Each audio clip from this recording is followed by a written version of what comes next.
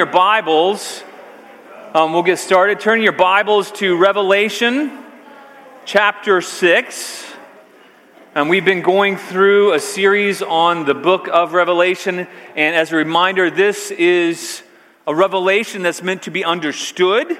There's some different imagery in this book, and we are about to begin the phase of the book when the imagery gets even more wild and when the imagery is more vivid and vibrant and different than what we would expect. And there's a lot of symbolism in these passages, but let's remember at the very beginning, this is a revelation, meaning a disclosure.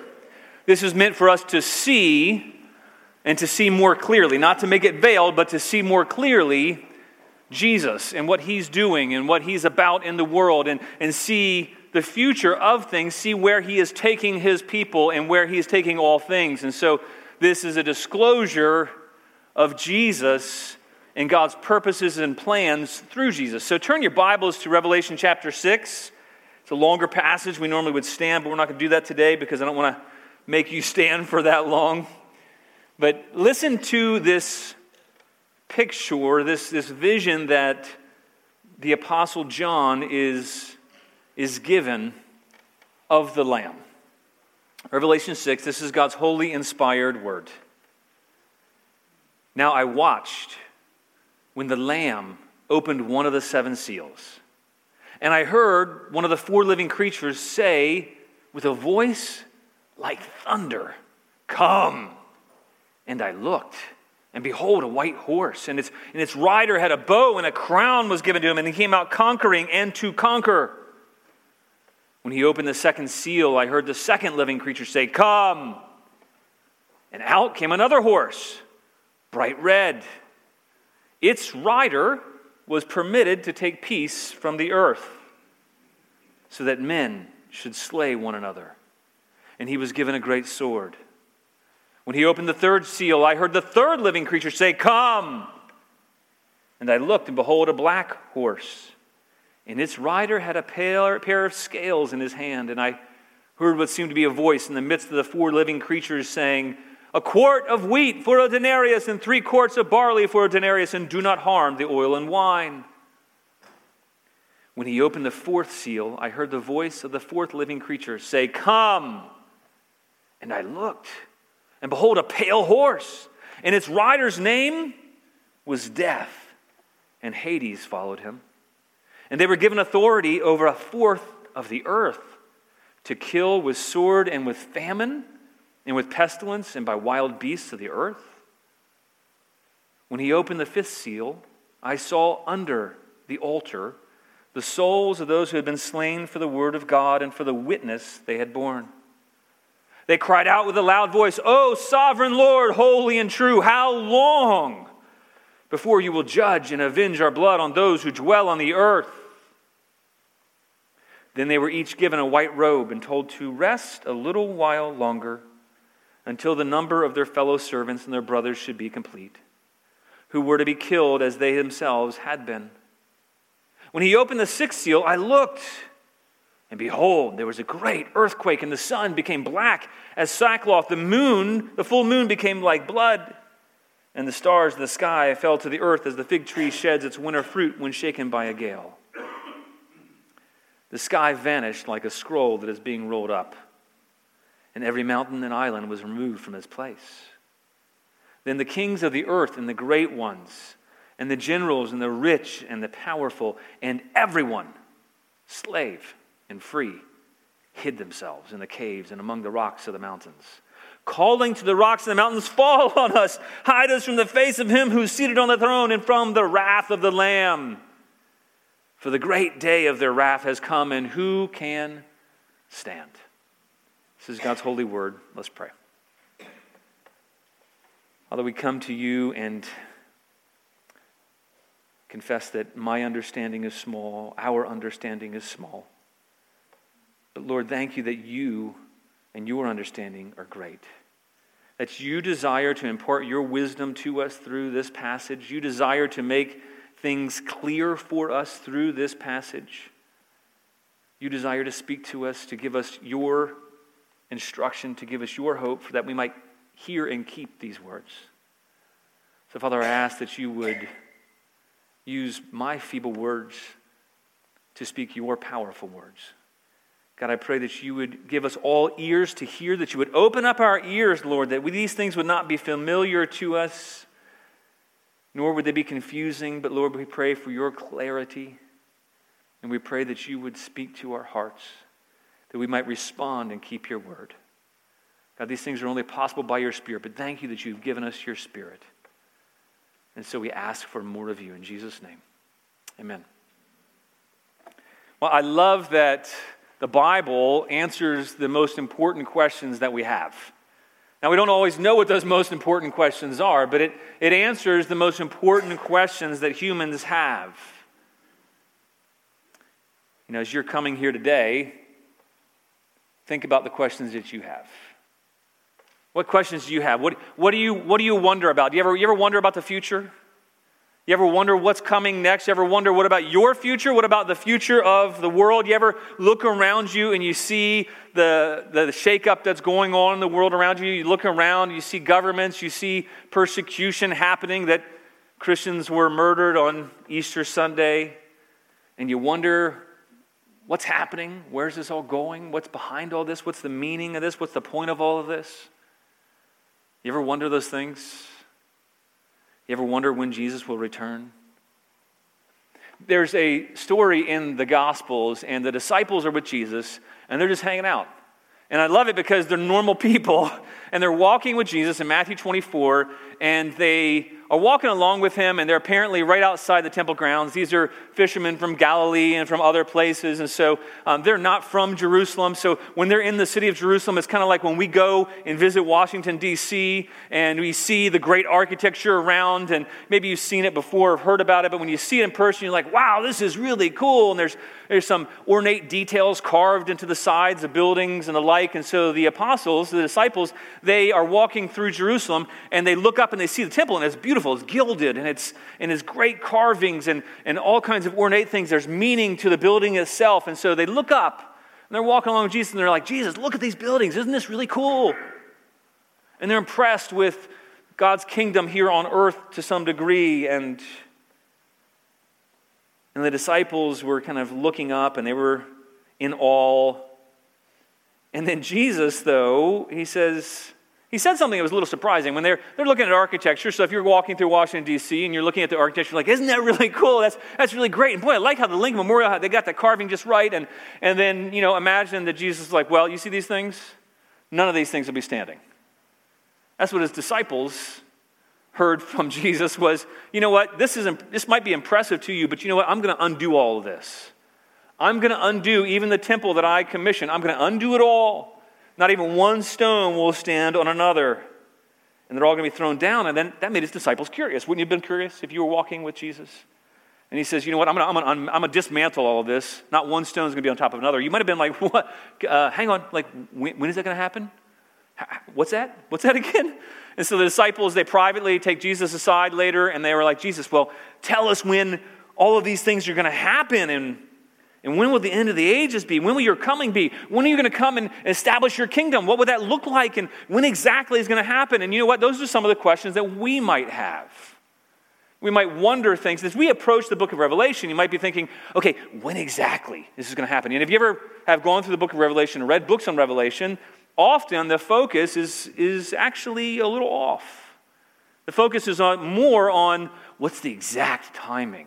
What's this going to be like? And who are these horsemen specifically? And what are these different epochs and times? And what do these people represent? And we fail to see that there is a point behind all of this, that there is imagery and symbolism that's meant to communicate a message. And sometimes we miss the message. So Jesus, he answers the disciples and he says, you know, the real secret is not the one you're asking. The real answer to the question is not a question you're asking.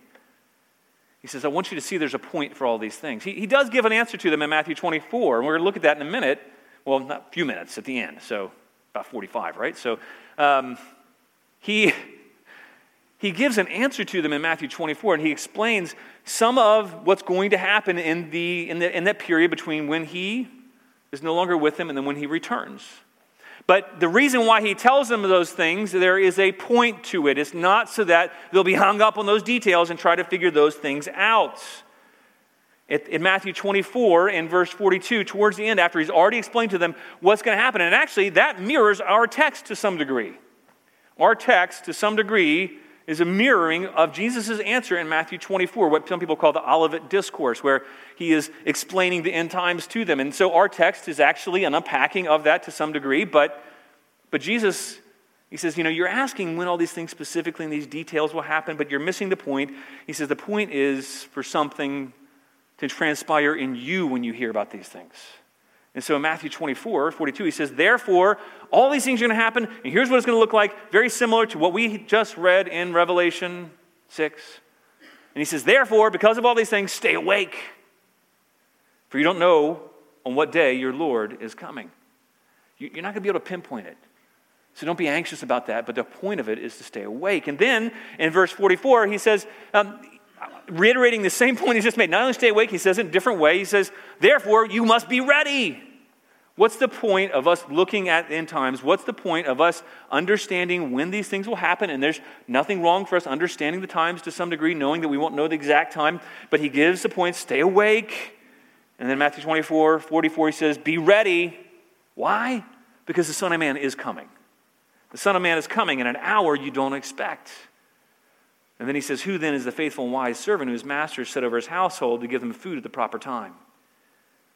Blessed is that servant whom his master will find so doing, serving and being faithful when he comes. Truly, I say to you, he will set him over all his possessions. There is a point whenever we study Revelation.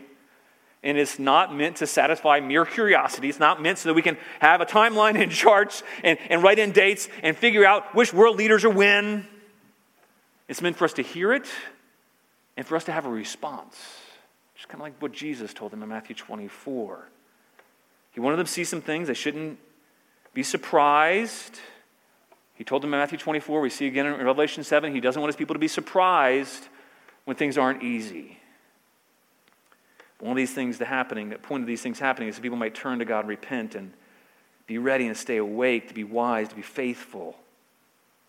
Even after his resurrection, though, the disciples still wanted to know. Jesus said this in Matthew 24, then he dies, they're distraught. He's resurrected, he's proved that he is Lord over all things, so they can really trust him. But yet, what's the last question that they asked Jesus? What's the last question they asked Jesus? It's in Acts, the book of Acts, in Acts chapter 1. The last question that they ask him is, Lord, when? I can relate to that. I want to know when. You ever want to know when in your life? They say, when? When is this all going to happen? Will you at this time restore the kingdom to Israel? And what they really were asking is, hey, when do we get to rule? Will you restore the kingdom to Israel so that we can take our place and we can begin to rule?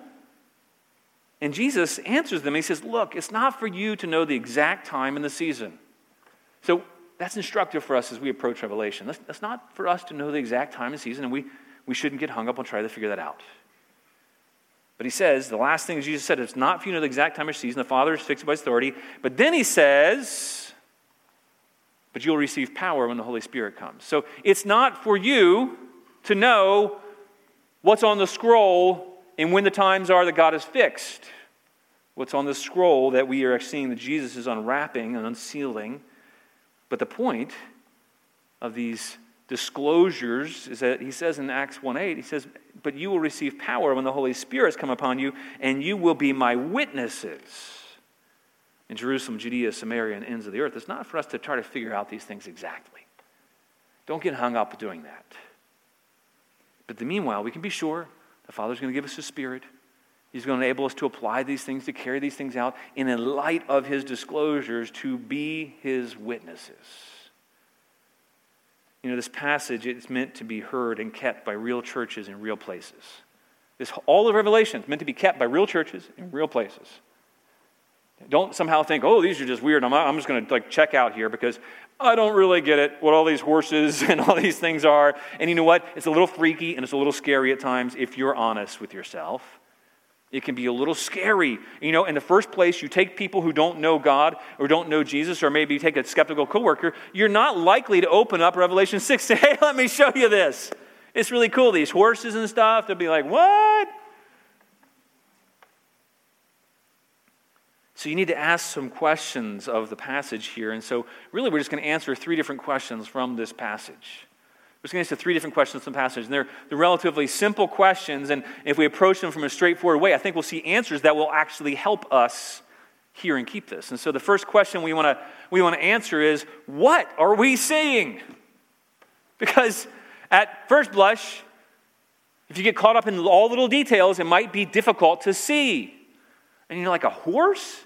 And then a rider? And then one different colors? And what's up with that? And then it can be difficult. But let's take a step back and say, okay, what is it that we're seeing here? What is the point? There is imagery and symbolism that God uses to communicate things, and He is a master at that. You know, God, He creates metaphors. He creates symbols to communicate to us. He does that with Himself. He refers to Himself as the great shepherd, the great I am, the way, the truth, the life. He uses symbols and metaphors, and we see that really here too. So what are we seeing? We play this game together, a family fun game, and there's different things you're supposed to do and different aspects. And one of this is these cards that you pull out of the family fun game. And so you pull these little cards out, and you have, I think, 60 seconds for your team to try to figure out what these 4 pictures have in common and what they are. But the problem is these pictures are all zoomed in really close. You ever seen those kind of pictures? They're zoomed in really, really, really close. And you can't figure out what they are because you don't have the context for it. And you're looking at the details and it doesn't seem to make sense. But then if you like kind of squint or you take a step back and you think, okay, what would that look like? Or if you have an idea, the first clue, the first one, you're like, oh, okay, that's a piece of paper and that's an eraser or that's a pencil. And you can see there's a theme there. And it's kind of like that with this text. You have to, instead of getting hung up on the little details, we're not meant to do that with Revelation, to get hung up on these little details and stare at those, the images, the little pictures. We're meant to take a step back and see what's the theme here? What's been trying to be communicated here? Now, in order to do that, we need a little context. Last week, Aaron served us well by preaching through the next passage in the book of James. So we went a little background going back to the last few weeks beforehand. 2 weeks ago, we looked at Revelation chapter 4, and in Revelation 4, we see this glorious picture of God on His throne. And there's this wonderful picture of these beautiful colors and this majesty. And we see that worthy is the one on the throne. In chapter 5, we see that He's holding a scroll. And that scroll is held in God's right hands. And it's meant to represent all of His plans, all of His purposes throughout all of history. And then John weeps because he says, an angel asks, who's worthy to take this scroll to open up God's plans, to carry out His plans and purposes? And no one comes forth. And there are some amazingly powerful cherubim, seraphim, angels, elders, all depicted in chapter 5. And none of them are worthy. And then this angel says, well, don't worry, the lion has conquered. And John looks, and it's not a lion, it's a lamb. The lion is a lamb, and it's a lamb that's standing like he'd been slain. And this lamb, who is Jesus, he goes up to God, and he has the authority to take the scroll from God's hand. And he takes the scroll from God's hand, and what we now see is a culmination of His worthiness to open the scroll. So in Revelation 5:9, he says that all the angels in heaven said, worthy are you to take a scroll and open its seals. Why? For you were slain, and by your blood you ransomed people from God, from every tribe and language and people and nation. And all the angels shout worship in response. And now the Lamb in this passage is taking up His authority, and He's breaking open each of these seals. Now, seals are on a scroll. The scroll represents God's plans and His purposes. But so these are precursors to the plans and purposes of God being fulfilled and carried out. And so these are preliminary judgments that we're seeing, at least in the first 4. And these 4 horsemen kind of grouped together, preliminary judgments. And then we see 5, our gaze is kind of taken up to heaven to see what's going on there with the martyrs. And then we see verse 6, the beginning of the end. And as you go through, as we're going through Revelation, a little kind of a roadmap as we're looking ahead, Revelation will repeat itself to some degree. There's 3 cycles of 7 that you will see, and then within each one of those, there's cycles of 7 as well. And what we'll see is there's these 7 seals in these passages, and the 7th seal isn't finally broken until Revelation chapter 8. And then after that, there'll be 7 trumpets. And then after that, there'll be 7 bowls, and each of them highlights different things. I was listening to, I think it's Beethoven's Fifth Symphony that it begins, dun dun dun dun. Everybody know that one? Sorry, I'm out of, dun dun dun dun, and it begins that way. And it's really powerful beginning, dun dun dun dun. And then all throughout the symphony, there's different pieces of that are highlighted and different instruments are brought in, and it's kind of recapitulation all throughout the song. It kind of goes back to this theme, and then kind of goes back again and goes back again, and new pieces are introduced, and new patterns and new portions of music are kind of put in, and then kind of culminates at the end with the same theme again. And that's kind of what we see here. It's like a symphony with different variants coming in all through Revelation. So we see these 7 seals as different portions of the symphony being played, and then we see the 7 bowls. And so there's some recapitulation. There's not chronological. So if you're trying to figure out, okay, so the 7 seals happen, then this happens, then that happens, that's not how the Jewish mind would have worked. That's not how apocalyptic literature would have worked. This is not chronological. It's not for us to try to map out the timeline. It's also not meant for us to add it all up. It's not mathematical. But these are different ways for us to see different aspects of what God is going to do to bring about the judgment that he has. What's God going to do to bring about the end times in the very end? And typically with each of these 3 cycles we're going to see, the seals, the trumpets, and the bowls, the first 4 are generally grouped, and they're generally about things here on earth, and then in the last 3 are generally about things on heaven, and the very last one of those 3 is the very end. And so we see that with each one of these different cycles. In the end of this one, the 6th seal, it shows how the tables have been turned and those who have persecuted the saints in fear before the wrath of the Lamb. But at the beginning, it opens up with this imagery of, what are we seeing here? We see 4 horsemen. Now, we've all heard of the 4 horsemen of the apocalypse, and that's where this comes from. But it's kind of, if we think of the apocalypse being distant, that's not necessarily what we're seeing, but the apocalypse being the revelation or the unfolding, that is what we're seeing as an unfolding. But it's not distant necessarily. He says of the different horsemen, we see the very first one of these horsemen, each is on a different color. And if you have read the Old Testament, they're like the chariot horses in Zechariah's vision. And these chariot horses go to the different 4 corners of the earth, and they bring judgment. They're sent down to earth from heaven. And that's what we kind of see here. Each of these riders summoned by one of the 4 living creatures in response to the Lamb, opening up each of the first 4 seals of the scroll of God. And this is the Lamb carrying it out. Each is a picture of the authority of Jesus being passed down to a creature, calling out judgment. Judgment's then being carried out in the martyrs in verse 9 to 11. They cry out for God's judgment and his vigilant vengeance, and then it's carried out all the way until chapter 8 when the 7th seal is opened and then all things kind of come to the end. And then you're going to see that recapitulation again. And look in verse 2. It says the first horse was bright white. The first horse was bright white. Why is it telling us this thing? Well, white would symbolize, as we saw before, a couple different things, but often white would be symbolic of victory. And so, like in that, prior to this time, they would have been familiar with the idea of how Caesar, he came back to Rome in victory, and the Roman Senate, they gave him permission to ride in a chariot, and they commissioned white horses to lead the chariot, symbolic of victory. And so, we're conquering. And so this white horse, it's symbolic of conquering, and he's got a bow. This rider has a bow in his hand, and that symbolizes warfare, and especially in Asia, where this was called Asia back then, and they would have been familiar with a group of riders, people on horseback, that would have fought with a bow. And somewhere around 62, there was the Parthians. They came and they conquered that area and fought against the Romans.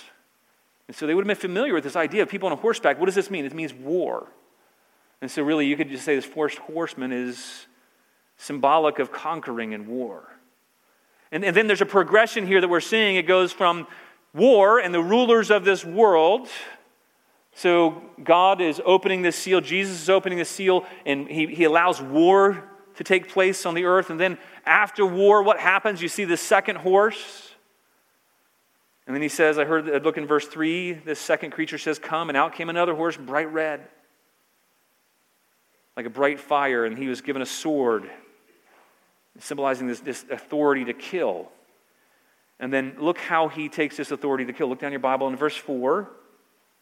He says, its rider is permitted to take peace from the earth. And so what you have is a progression of this horse of war to bloodshed or civil war, really. He was taking peace from the earth so that men should slay one another, meaning in the same groups would slay each other, would kill each other. And that's a normal progression. When you have war, often you have a destabilization and a loss of centralized power, and so you can actually have civil wars and things like that happen. So you have wars and rumors of wars and civil wars, and they would have been familiar with this historically when Alexander the Great, he conquered much of the known world at the time, but on his death, his 4 generals, they split it up into kind of 4 different portions of the empire, and they warred within each other for about 200 years. So conquest leads to battle and bloodshed and civil war. And then look down at verse 5. He opens the 3rd seal. And he says, he heard the 3rd living creature say, come. And he looks and he beholds a black horse. And the black horse, he's got a scale. And scales were typically used to weigh out grain. They were used to measure things out. And you'd only be measuring things out like that if things were scarce. And so scales, they were used to settle the weight and the price of goods that were traded. And we can see that this black horse probably symbolizes famine that follows conquest and war. Look in verse 6. We see why this is probably famine. He says a quart of wheat for a denarius. Wheat was a very common grain that they would have used to make bread. 3 quarts of barley. Barley would have been not as healthy as wheat, but that's what poor people would have eaten, would have been barley. And a whole family probably would, a very small family of 2 or 3 people probably would subsist over 3 quarts of barley. And so you see this voice coming from God, and God is declaring to this horseman. So you've had the horseman of war, and you've had a horseman of bloodshed, civil war. Now you have a horseman of famine, and they were given authority to make food scarce and expensive. So it's likely this is creating food shortages. And if you think about it, back then, a denarius was a day's wage. So you think about how much you make in a day. Take your entire day's wage every day and think, oh, okay, so now imagine if you spent all that you made just to barely eat. And not to eat lots of healthy things, because I like to eat meat. I don't know about anybody else here. I know we have people who are vegetarian, and I respect you for that, but I never want to be that because I just like meat too much. But I respect it. It takes discipline, but you couldn't afford even fruits and beans and healthy things, and they could just afford bread and barley with a whole day's wage. And so what he's talking about is famine, because normally bread would have cost, or wheat would have cost, about 1/8 of a day's wage. So imagine that you come home and your entire paycheck, you have to use your whole paycheck for the month just barely to buy food to exist. So what does that mean? You couldn't pay your bills, right? You wouldn't be able to pay off your car or your camel or whatever other bills you had. You wouldn't be able to pay for things because you could barely subsist. And you wouldn't have well-rounded diet. There'd be constraints, though. So this is famine, but not starvation. The end's not yet. And then we look in verse 7. He says, they opened the 4th seal. I heard the voice of the 4th living creature saying, come. So what are we seeing so far? We're seeing war. We're seeing bloodshed, civil war. We're seeing famine. And then the 4th thing that we're seeing here is a pale horse. And the color there is actually kind of this palish, greenish color. And I think it's meant to represent the color of a corpse. And so we see this kind of corpse color, this really gross, sickly colored horse. And its rider's name is frightening. Its rider's name is Death. So this is vivid imagery. And so you see Death is spreading as kind of a culmination of all the other horses beforehand. And you see following behind Death in this very vivid imagery, Death is riding a horse. So we're not meant to think of these things literally, but God has given different authorities, different judgments to come on the earth. What will it look like in this interim between when Jesus is ascended and when Jesus returns? Well, you're going to see war. You're going to see rumors of war. You're going to see civil war. You're going to see famines. You're going to see death. And following behind death is riding this horse, following behind and walking along is kind of Hades, hell, collecting up all that death kills. And then it says something that seems shocking. It says they're given authority over a fourth of the earth. And if you look in verse 8, look down your Bibles, it kind of gives a summary, really, of the following three horses. And so this is the embodiment. All of these four horses together says to kill with the sword, and with famine, and with pestilence, and by wild beasts. And so there's different ways that you see God's judgments coming, and we shouldn't be surprised when all these different things happen. So what are we seeing? We're seeing continued escalation of judgment. These horsemen not only killing through war and civil war, but through famine and starvation and pestilence and disease and wild beasts. And it culminates with this picture of rampant death and dying. It's kind of gross, right? This is not meant to be a pretty picture. These are meant to show us the stark reality. What we see is the stark reality of the judgment of God as He allows human depravity to be carried out on the earth. As He gives people over to depravity of war, as He gives leaders over to want to conquest, the natural result is bloodshed. He gives people over to being given to their own desires. And you see civil war, and there's famine as a result, and then there's pestilence and disease, and all these evil things happen as He kind of unleashes humanity, unleashes these horsemen. And these four seals are about what happens on the earth. But then our gaze is diverted back to heaven, which really brings us to the next question: when will these things happen? So we want to know what these things are. These are God's judgments being carried out, and they're not really foreign to us, these ideas of war and civil war and famine. They're happening all over the place. This idea of God's judgment being carried out in different ways. But we want to know, when is this going to happen? Right? Don't you want to know that? Okay, when is this going to happen? When exactly? Well, there's a little hint at it. Look down your Bible at verse 9. It says, when He opened the fifth seal, He says, I saw under the altar all the souls of those who have been slain for the word of God and for the witness they had borne. When Jesus opens the fifth seal, those whose lives were taken from them because they're preaching of God's word and their Christian witness, they're crying out. Look in verse 10, it says, they ask, O sovereign Lord, holy and true, how long? Meaning, when? When will you finally judge? When will all these things take place? When is the end going to come? When will you avenge our blood on those who dwell on the earth? And that word for cry out there, it's literally croak. It's the same word that's used in the Old Testament of crying like a raven. It's this croak, this kind of loud cry for vengeance. So ravens would typically a sign of vengeance, and they would cry out, and so their cry was the cry for vengeance. And so we see this kind of vivid imagery of the saints who've been slain crying out for vengeance. And look at how God answers them. He answers them in verse 11 by giving them a white robe. And then they're told something. They're told to rest a little longer until the number of their fellow servants and their brothers should be complete, who were to be killed as they themselves have been. The reason for their waiting was that the number had not yet been completed, that was not yet complete. And what he's saying is all these things, all these four horsemen are still ravaging the earth. So the first question we have is, when are these things going to happen? Well, we can look around and see these things already are happening. These things began to happen in the first century. These wars and civil wars and famine and unrest and bloodshed and pestilence and all the things that result. They began to happen in the first century. They continue to happen, and they're going to happen until when? Until the full number is completed.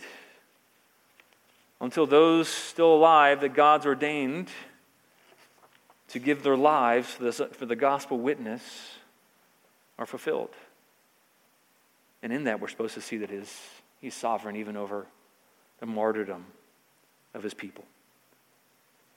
But the implication is that once the designated number is fulfilled, that God's going to carry out His final justice, His final vengeance. And so the first four, they're kind of already taking place. The verse 5, we already have had martyrs and we'll continue to have martyrs. And we just saw that a couple weeks ago and last week as well, when Christians were martyred as they worshiped God, as they were gathering together on Easter Sunday. So these things are happening even now. Matthew 24, you can look down in your Bibles. Look, I think we have it on overhead for you, actually. Matthew 24 and verse 3, going back to the context that John is kind of unpacking. He explains when all these things were going to happen from the very beginning. And so in Matthew 24, it helps inform our text. In verse 3, it says, Jesus is sitting in Mount of Olives, and the disciples came to him privately, saying, when are these things going to happen? And look in verse 4, he says, see that no one leads you astray, for many are going to come in my name, saying, I'm the Christ, and they will lead many astray. And you will hear, so he tells them, in that day, you will hear of wars and rumors of wars. These horsemen, see that you're not alarmed, for this must take place, but the end is not yet. When you see these horsemen coming, when you see death and destruction riding through, galloping through, when you see wars galloping through, when you see civil wars coming through, when you see pestilence and plagues and all these things, don't be dismayed, don't be upset, don't be afraid. He says, look in verse 6, see that you're not alarmed. He says, for this must take place. These things will happen in our time. These things must take place, but the end is not yet. He says, for nation will rise against nation. Oh, that's civil. That's wars, and kingdom against kingdom. There'll be famines and earthquakes in various places. You see, these are some of the very things that we're seeing in this passage. He says, all these are but the beginning of birth pangs. So we have a clue there. They're beginning of birth pangs. And when Jesus was ascended to the Father, that's when the birth pangs began. But yet it's not been fully delivered yet. The baby's not born. But they're going to happen now. And so these four horsemen, they're active today. And you can see they've already been unleashed back just in the last century alone. In World War I think it was something close to 17 million people died in that war. In World War II, somewhere close to 60 million people total. About 3% of the world's population died in World War II. And then that's not counting the over 50 million that Stalin probably put to death of his own people. Wars and civil wars. Since World War II, it's estimated that another 51 million people have been killed through war. If you look at all the unrest in our country and slangs and murder, there's bloodshed, lack of peace. You think, I thought we were getting better in this country. I thought we were even becoming, more united. But honestly, it feels like there's no peace and we're more divided than ever. And we shouldn't be surprised with those things. It's happening right now.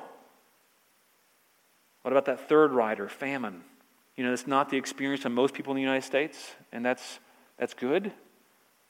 But it's an experience of some, even in the United States, people don't have enough to eat. But today it's estimated that somewhere over 805 million people don't have enough to eat every day. That's today. 805 million don't have enough to eat.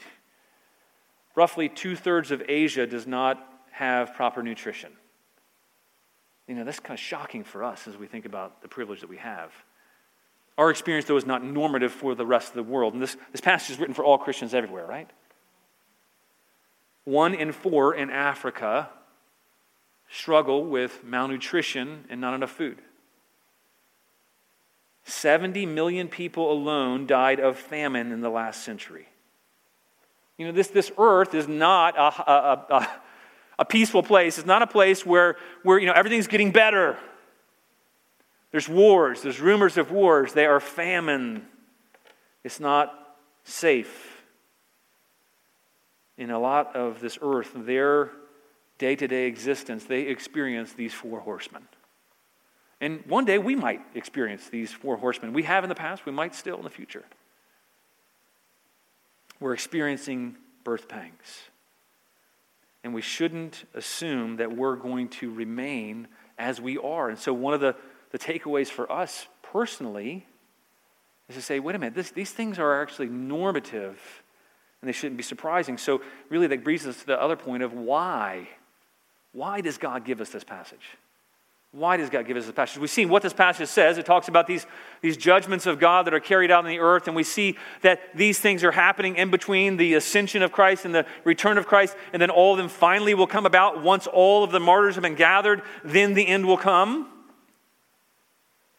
But really, let's not miss the point like the disciples so often did, like we so often do, and think that the point is really, okay, I got to figure all these details out. I got to figure all the dates out. When is exactly going to happen, God?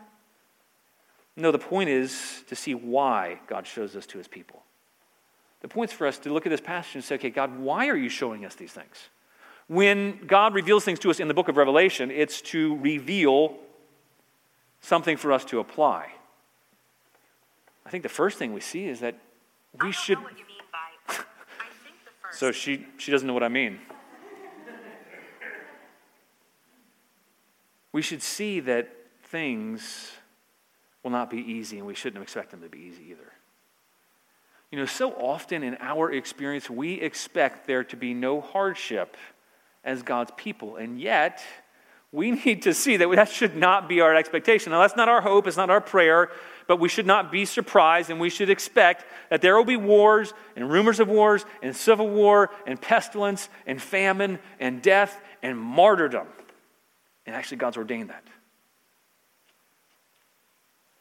And we shouldn't expect things to be easy in this life, and we shouldn't translate that to think that somehow God's displeased with us as his people when they happen around us.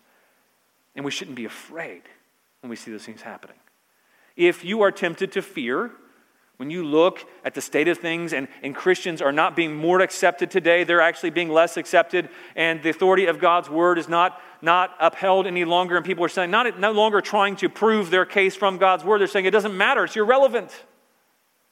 And if you're freaked out or worried about those things, this passage is meant to help you. Hey, we should expect things won't be easy. Things aren't getting better. We should also have the expectation, like they did in that day, you know what? Let's not rely on this world's powers. Let's not rely on the Roman government. Let's not rely on the political system to be stabilized, because he says that all these things are going to take place. But we need to see that in it all, through all these things, why does he show us these things? Well, so we don't have unrealistic expectations, so we don't misread these things that are happening, and we don't think that somehow God is not ruling over them. Did you notice something? Look back in verse 2 for a second. Look down your Bibles. Look back in verse 2. I want you to notice what that rider's wearing. He's wearing a crown, but did he put that on his own head? You can answer that question out loud. Go ahead. Did he put that crown on his own head, verse 2? No. He's given a crown. This authority is delegated to him by God. He's carrying out with this authority that's delegated. He's conquering. Yes, there will be conquerors. But even then, their authority has been delegated by God. He's limiting. And look down at verse 3. Look at this second rider. It says something there. He's permitted. He's permitted. You know, if you go to the DMV, you have to get a permission to drive, right? You have to get a permit, you got to get tags, you have to get permission, you have to get a permit to be able to legally operate a vehicle. This rider has to get permits from God. He's permitted. He's permitted, meaning God's the one in authority. The Lamb is the one in authority. When these things happen, do not let your confidence be shaken. Ultimately, they're not in control. The Lamb is. That's what we're meant to see. And then look in verse 7. You think, wait a minute, what about death and hell? Look down in verse 7 in your Bibles. Look down in your Bibles. What does it say? And they were what? You can say it out loud. They were what? In verse 7. And they were given authority. So all these culmination of all these horses together, they're given authority, but they are given. It's a delegated. There is no authority that is greater than the authority of the Lamb. Do not be shaken. Don't be dismayed.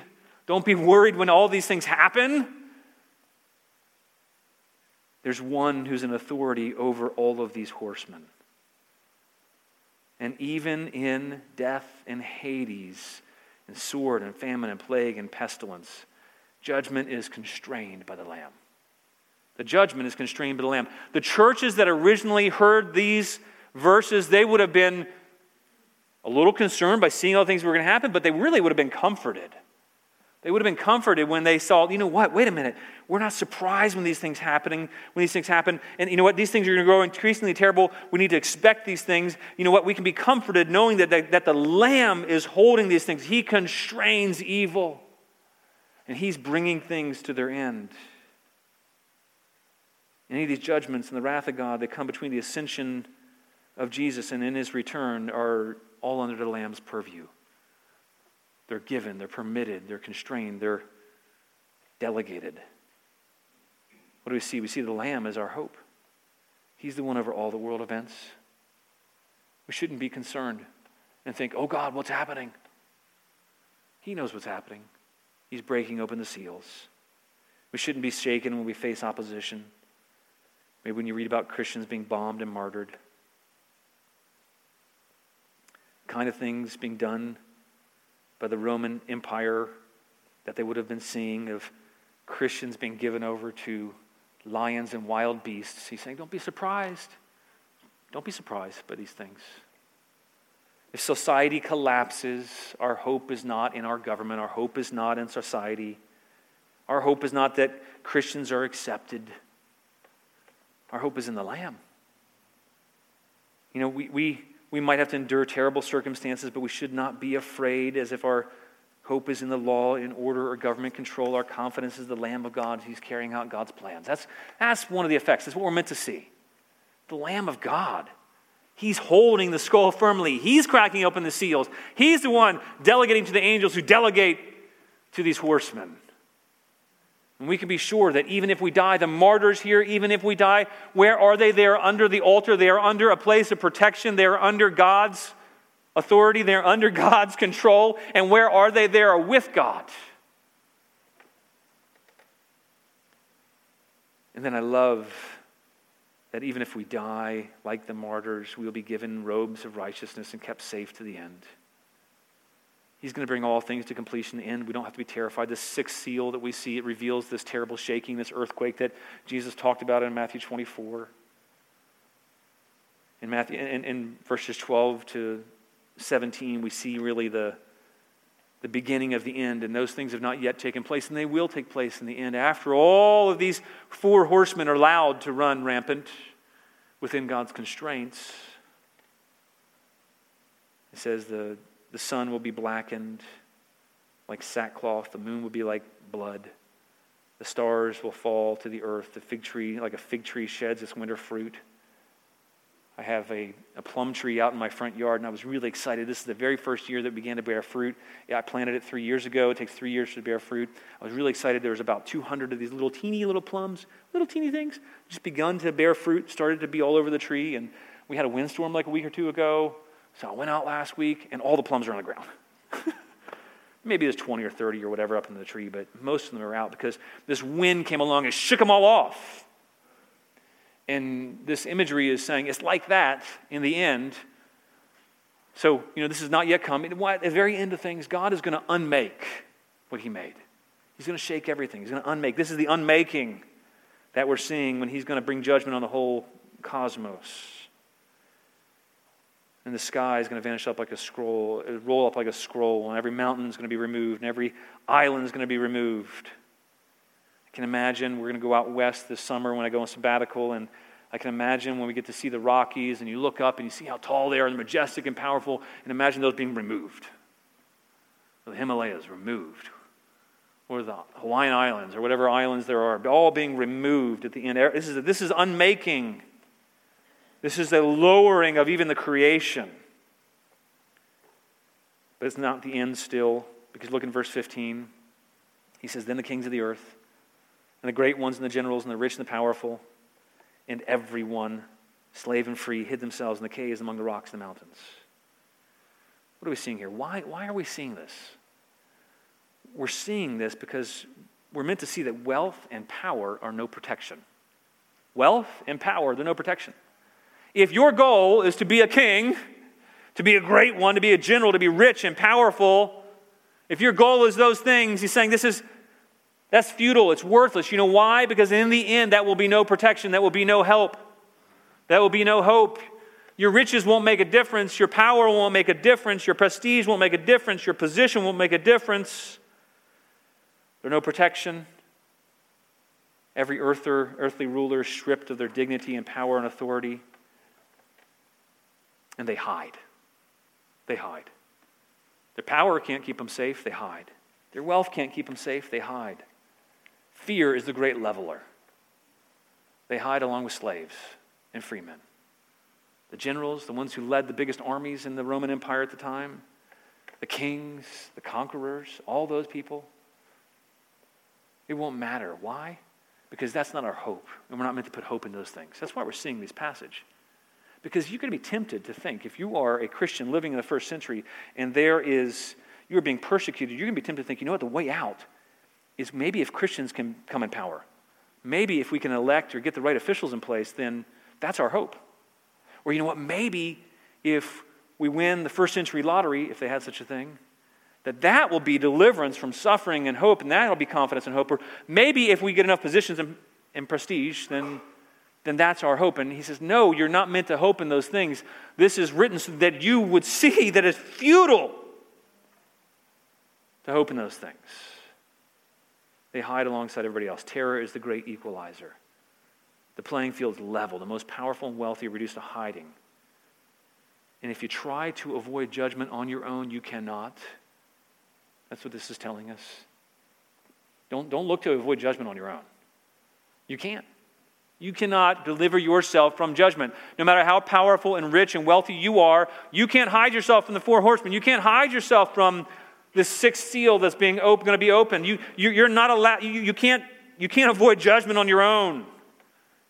And no matter how powerful or rich you are, you look in verse 16. It says they call out to the mountains and rocks, fall on us.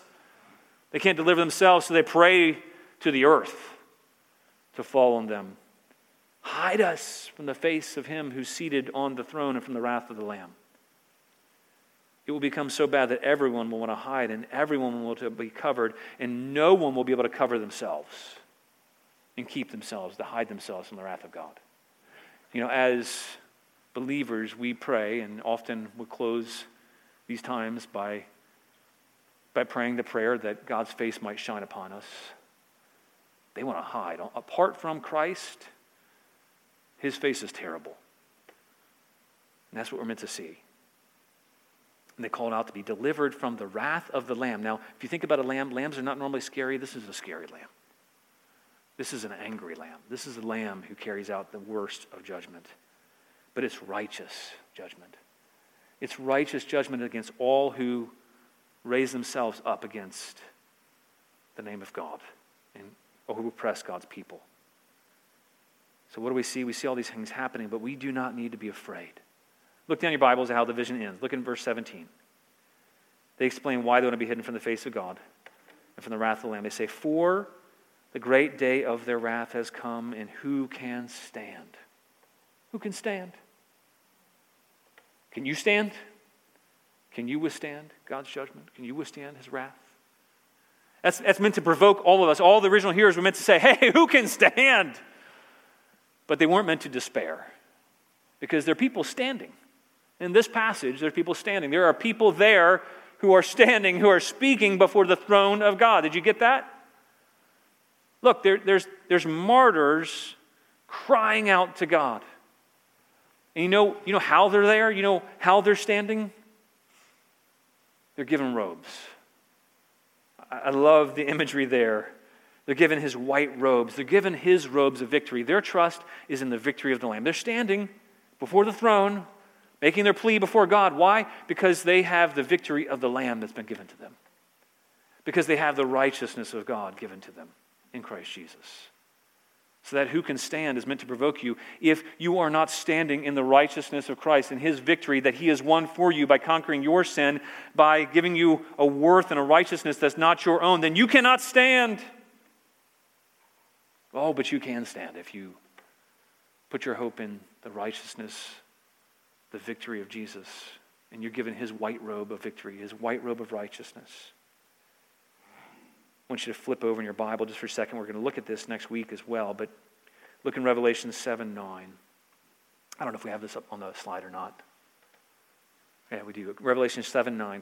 He says, and after this I looked, and behold, a great multitude that no one could number, from every nation, from all tribes and peoples and languages. Now look at what they're doing. They're standing.